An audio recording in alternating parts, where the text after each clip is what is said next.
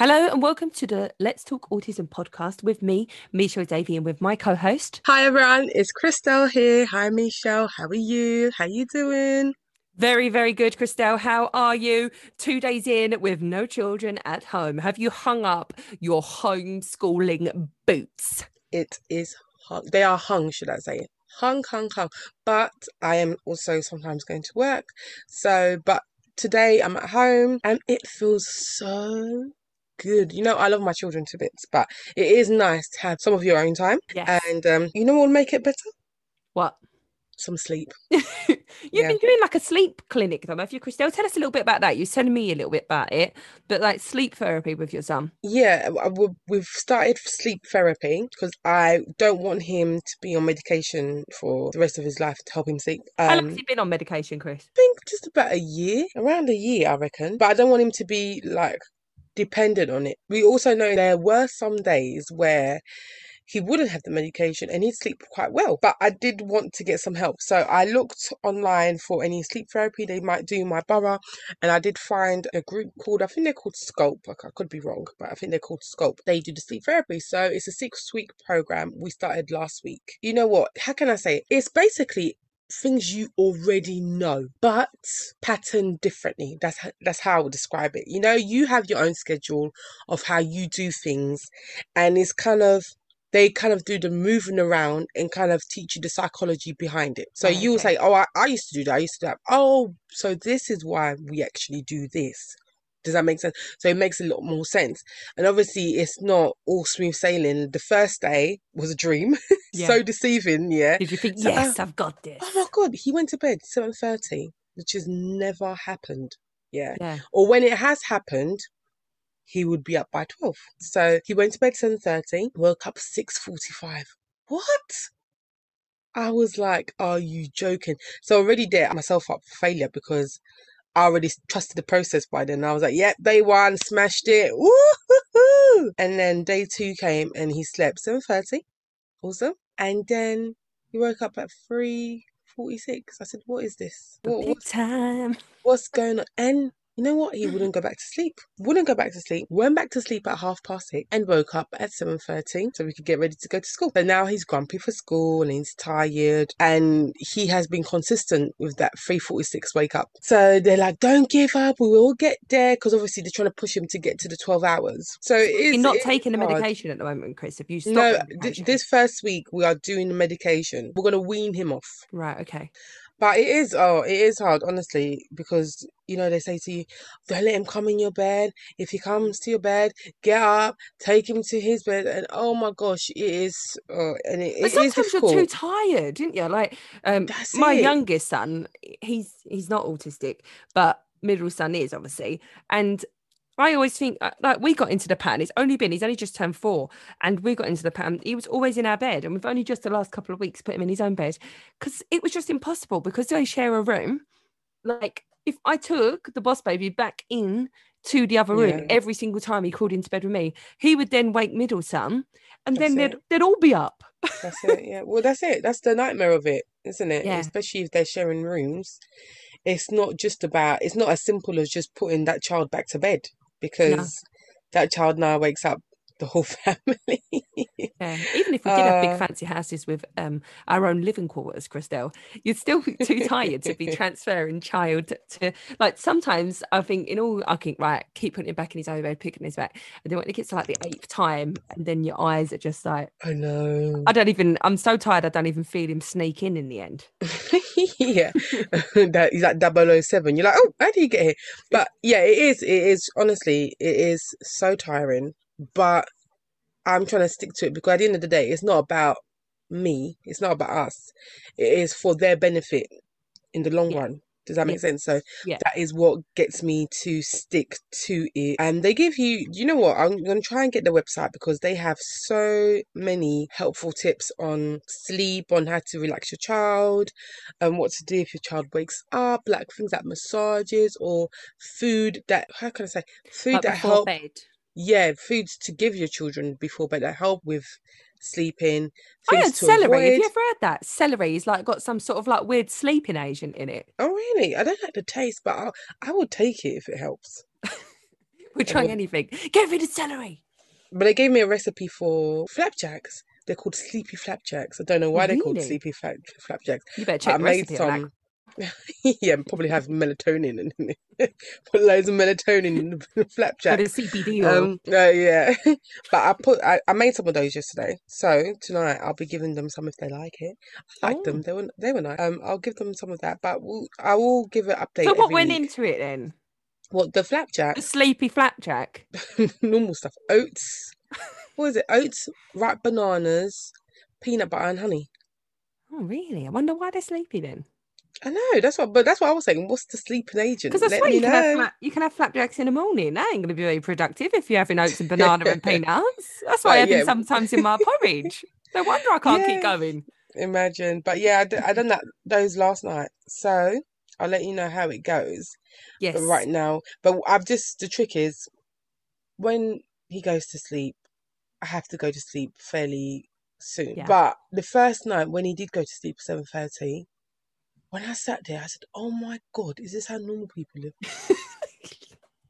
The peace, the quiet, alone time." I felt like a grown up. Did you feel like a new woman? I felt like honestly, you think I'm joking. When I woke up that next day, yeah, I felt like I thought this is how normal people live. This is how it feels. But And then the next day it was blown out the water. yeah, then it was like, yeah, here we go, back to reality. Yeah, Crystal, you know never to get used to this. Not for now. Oh, but we'll see. I'll let you know. Every week Yeah, I'm gonna let you know how it goes. cool. So today, Chris, we're speaking to the charity shop mother on Instagram. Her name is Rachel. She's here to tell us about her battle for her son's EHCP, which I know Okay. is a big topic on the podcast before, Yes. EHCPs. And we are going to also be talking about the sort of things that Rachel believes shouldn't be posted on social media. Oh, interesting. Right, let's get Rachel on.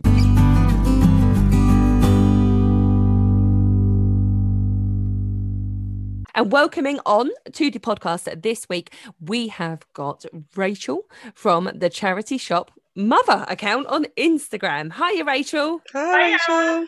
Hi. Thanks so much for joining us today, Rachel. Now, you're here to speak to us about autism, of course. I hear you've had a particularly tough going battle with EHCP plans. Yeah, don't we all? So, would you like to tell us a little bit first about your son? Yeah, your son's diagnosis story, I suppose. So my son is 12 now. I noticed something that I thought was different about him when from about 18 months, that my family just constantly kept saying, it's a phase, it's a phase. I was a nanny before I had my son, so I worked in preschools, etc. So I did sort of know, like you just know, don't you, in yourself. But I just sort of let things go. And then once he got to nursery, I started noticing even more differences. Even then, the nursery said, no, we think that it's just the way he is, it's his personality.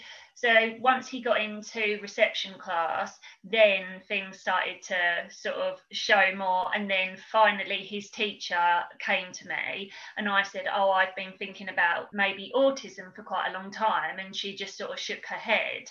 So it wasn't until he was 5 that I started the process. And then he didn't get his diagnosis until he was 7. They said that his pediatrician basically said, oh, he's not, he wasn't clear cut, and they just kept sending me away, and I just knew that there definitely was, did have autism. And so we went back a couple of times, and then on the last time she basically just diagnosed him then and there, and she actually apologized. But he was in school and he was okay until he got to sort of the end of year 4. I mean, he had his struggles in school and there was definitely situations, but his teacher was quite good.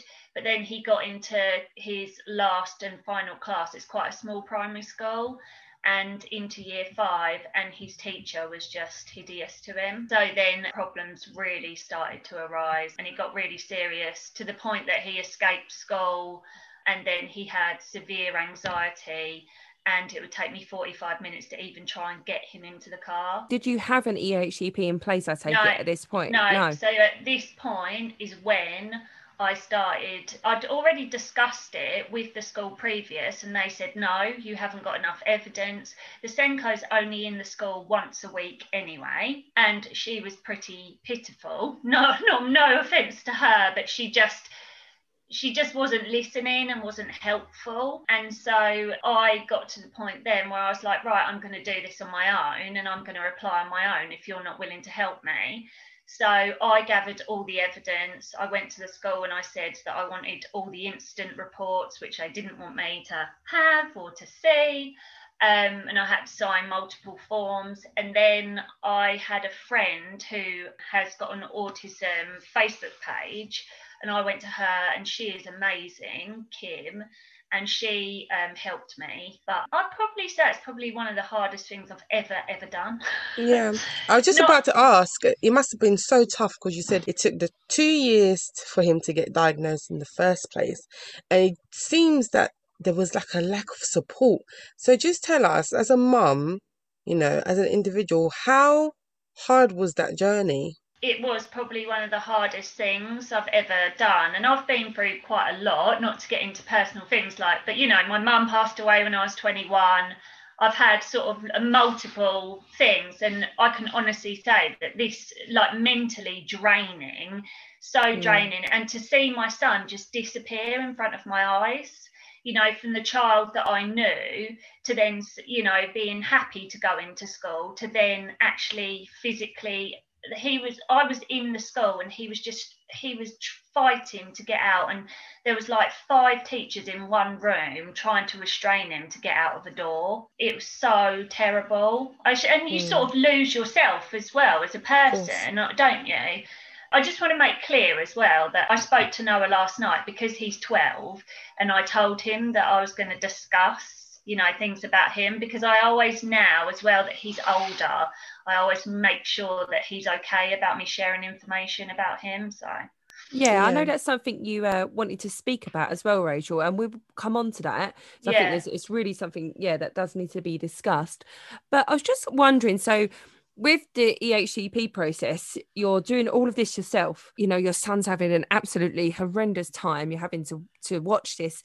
But I suppose at this point as well, you can't then take him out of school, can you? What I did is I kept him on roll, and I tried for several months to keep him every day. It was a fight, and it got to the point where he'd go in for 2 hours.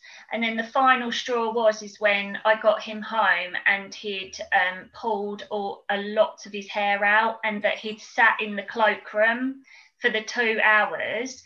And then another day, the head said that he had sat near the front door of the school. When they'd locked the door, he was just at the door, laying on the floor near the door, waiting for me to come and pick him up. It got to that point where I was like, I'm not doing this anymore. And I said, you can find me whatever, I'm going to keep him on roll. But mentally, he's not well enough to go. So I went to the doctors, and they said they can't legally sign him off, but they wrote a letter to say that the school needed to do more to support him. And then I also had an attendance officer come to the school, but she said that she saw that he desperately wanted to be in school, but it's that he mentally and physically couldn't.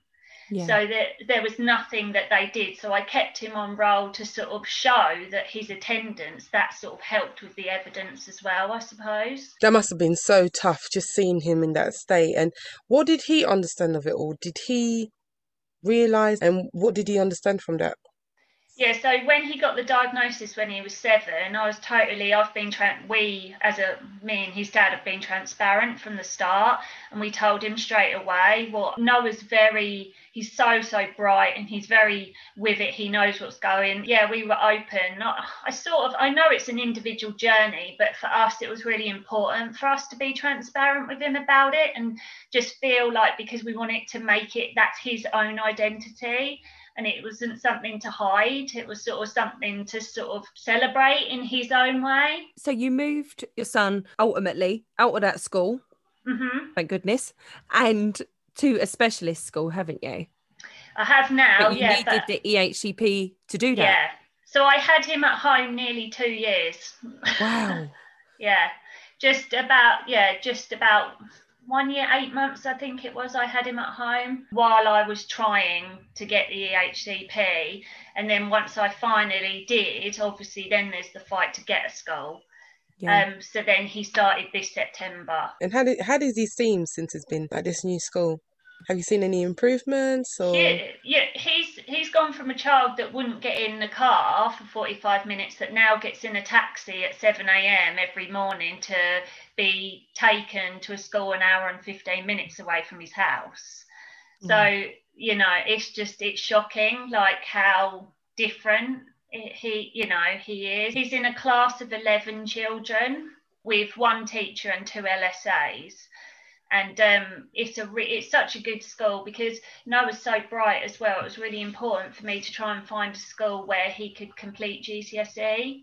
Yeah. So they do all GCSEs at his school as well. So Awesome.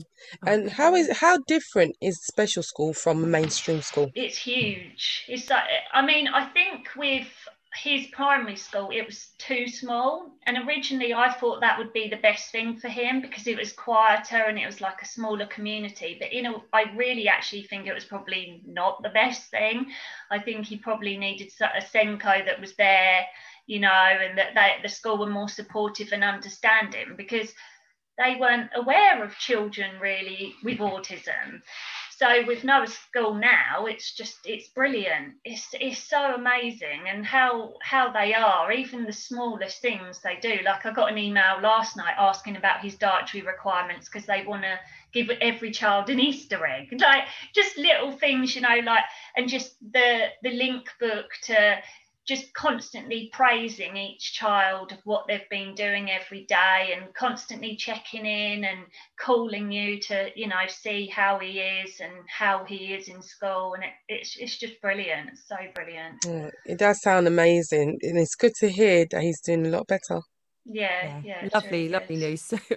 Just so happy for you all that he's got his place there and things took a turn.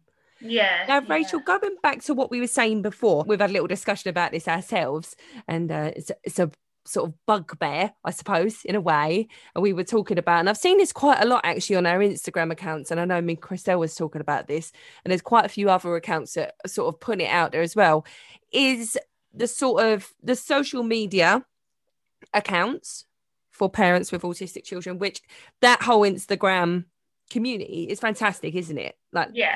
Like it is fantastic. There's so many supportive people and people in the same boat as yourselves that you can create a connection with. Mm-hmm. But also there are some accounts that we're going to have a rant about. So I'll let you take it from there, Rachel. Do you know, it's not just social media accounts to me. I joined a course when Noah was first diagnosed. It's a well-known lady in our area that started this course, and it's now huge. Even the paediatricians sort of give you the leaflet for the course. And I found that when I went to the course in a few of the groups that a lot of the parents, as much as they needed to talk about how hard this journey is, as in we're all on this similar and it can be so challenging, I found that they sort of took the identity of their child on themselves and made it more about themselves than their actual child. And I felt that sort of didn't sit very well with me, and I felt quite uncomfortable because ultimately, yes, it's really hard, as it can be so hard being a parent, but it's the child's identity. And I find that a lot of parents sort of want to make it about them instead of their child. I don't know if you're in agreement or not, but that's what I personally experience. I would say that something I know a lot of other people are sort of posting about this at the moment is the posts where people are videoing a child having a meltdown or in some sort of distress. And that, again, is making that about yourself, as in, I think, obviously, I completely empathise with that person and what they're going through, but I don't think it should be something that's open to the world. Then maybe personally you need to be supported by someone and find support. But I mean, I think there's been times when, you know, Noah was going through really hard stages that I've been on Instagram, probably being in tears after support, but I've never been to the point of posting or talking about seriously, you know, personal things to my son. And I just think that's a step too far, in my opinion. I guess also I think it's a matter of perspective as well, how you see things. I'm trying to tackle it from every angle here. Yeah. But I think sometimes some parents might just see it as a release. That, as you said, the diagnosis is for the child, but the parent is also on the journey with the child, and they're having their own experiences. So they might just need an outlet where they say, "Oh my God, guys, look what happened today. Look what's happened to me." But I do understand also what you're saying. It includes the child. So that from that privacy point of view, you know, should we be shielding our children from such exposure? It's a difficult one, to be honest with you. It's difficult to know where to stand on that, to be honest. I think as well, you got to think though, is what I always think is, like, say we were kids and our parents were putting on that we'd done something at school, or we'd done something, you know, that they weren't happy with, things like that. Would we then, as adults, because this social media wasn't about when we were kids, so now this social media is going to be about, you could go back and see someone's highlights from 2021. So if I put a picture of my child potty training or whatever, and then 2000 and whatever 30, they're going to still be able to see that, and all their friends are going to be able to see that on their highlights.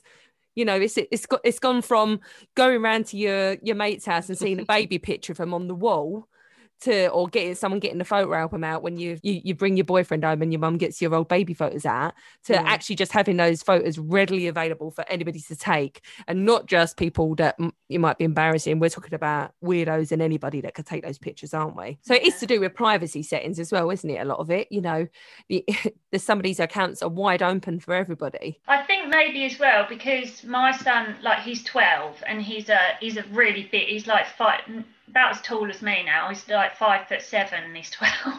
He's a really big boy. And I think as well, maybe because I can see that part of him now being older and embarrassment, and obviously he's going to be going, like, there's puberty changes and different things. Like you said, he's going to look back on certain things that I could have potentially shared that now friends on social media could see, like you're saying, and be like, oh my God, your mum said you did this, or, oh, you know. And I think at the time, say when a child's like maybe 3 or 4 and going through different stages in autism, that is probably more when parents seem to overshare. But now, because I've got a different perspective of Noah being that much older, I think I've definitely made maybe mistakes, and now I can see it, and I always make sure, if I post a photo of Noah, I always make sure I get his permission. And I talk to him about it if I share anything. But that's just, you know, that's my personal choice. That doesn't mean that's the right or wrong. I do agree with you. I think age does matter as well, because obviously I think there's times where us as parents, we post things, because I post some things because I think it's hilarious. I think it's funny. And back, even though, like Michelle said, times have changed. Now we have social media where, you know, things stay on the internet for basically forever now. But it's kind of the same with our parents, even though they didn't have social media. My mum, till this day, I'm 35, but she still tells embarrassing stories about things I've done when I was younger. But I guess it just depends on the child as well as the individual, how they're going to take it. I think each parent kind of knows their child. And as you said, your child is older, so you are able to discuss it with him. Whereas our children are a bit younger. Like mine, he's 4, he's going to be 5 soon.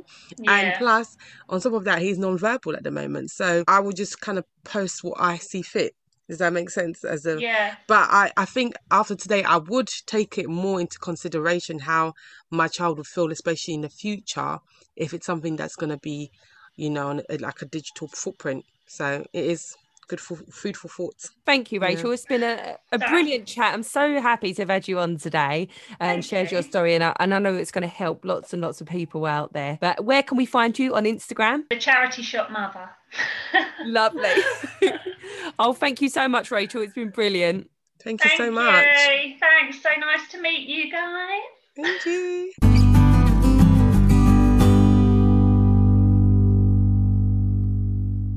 That was Rachel from the Charity Shop Mother on Instagram. Great chat, Christelle. Lots of opinions flying about there. Yeah, very You'll have a good debate.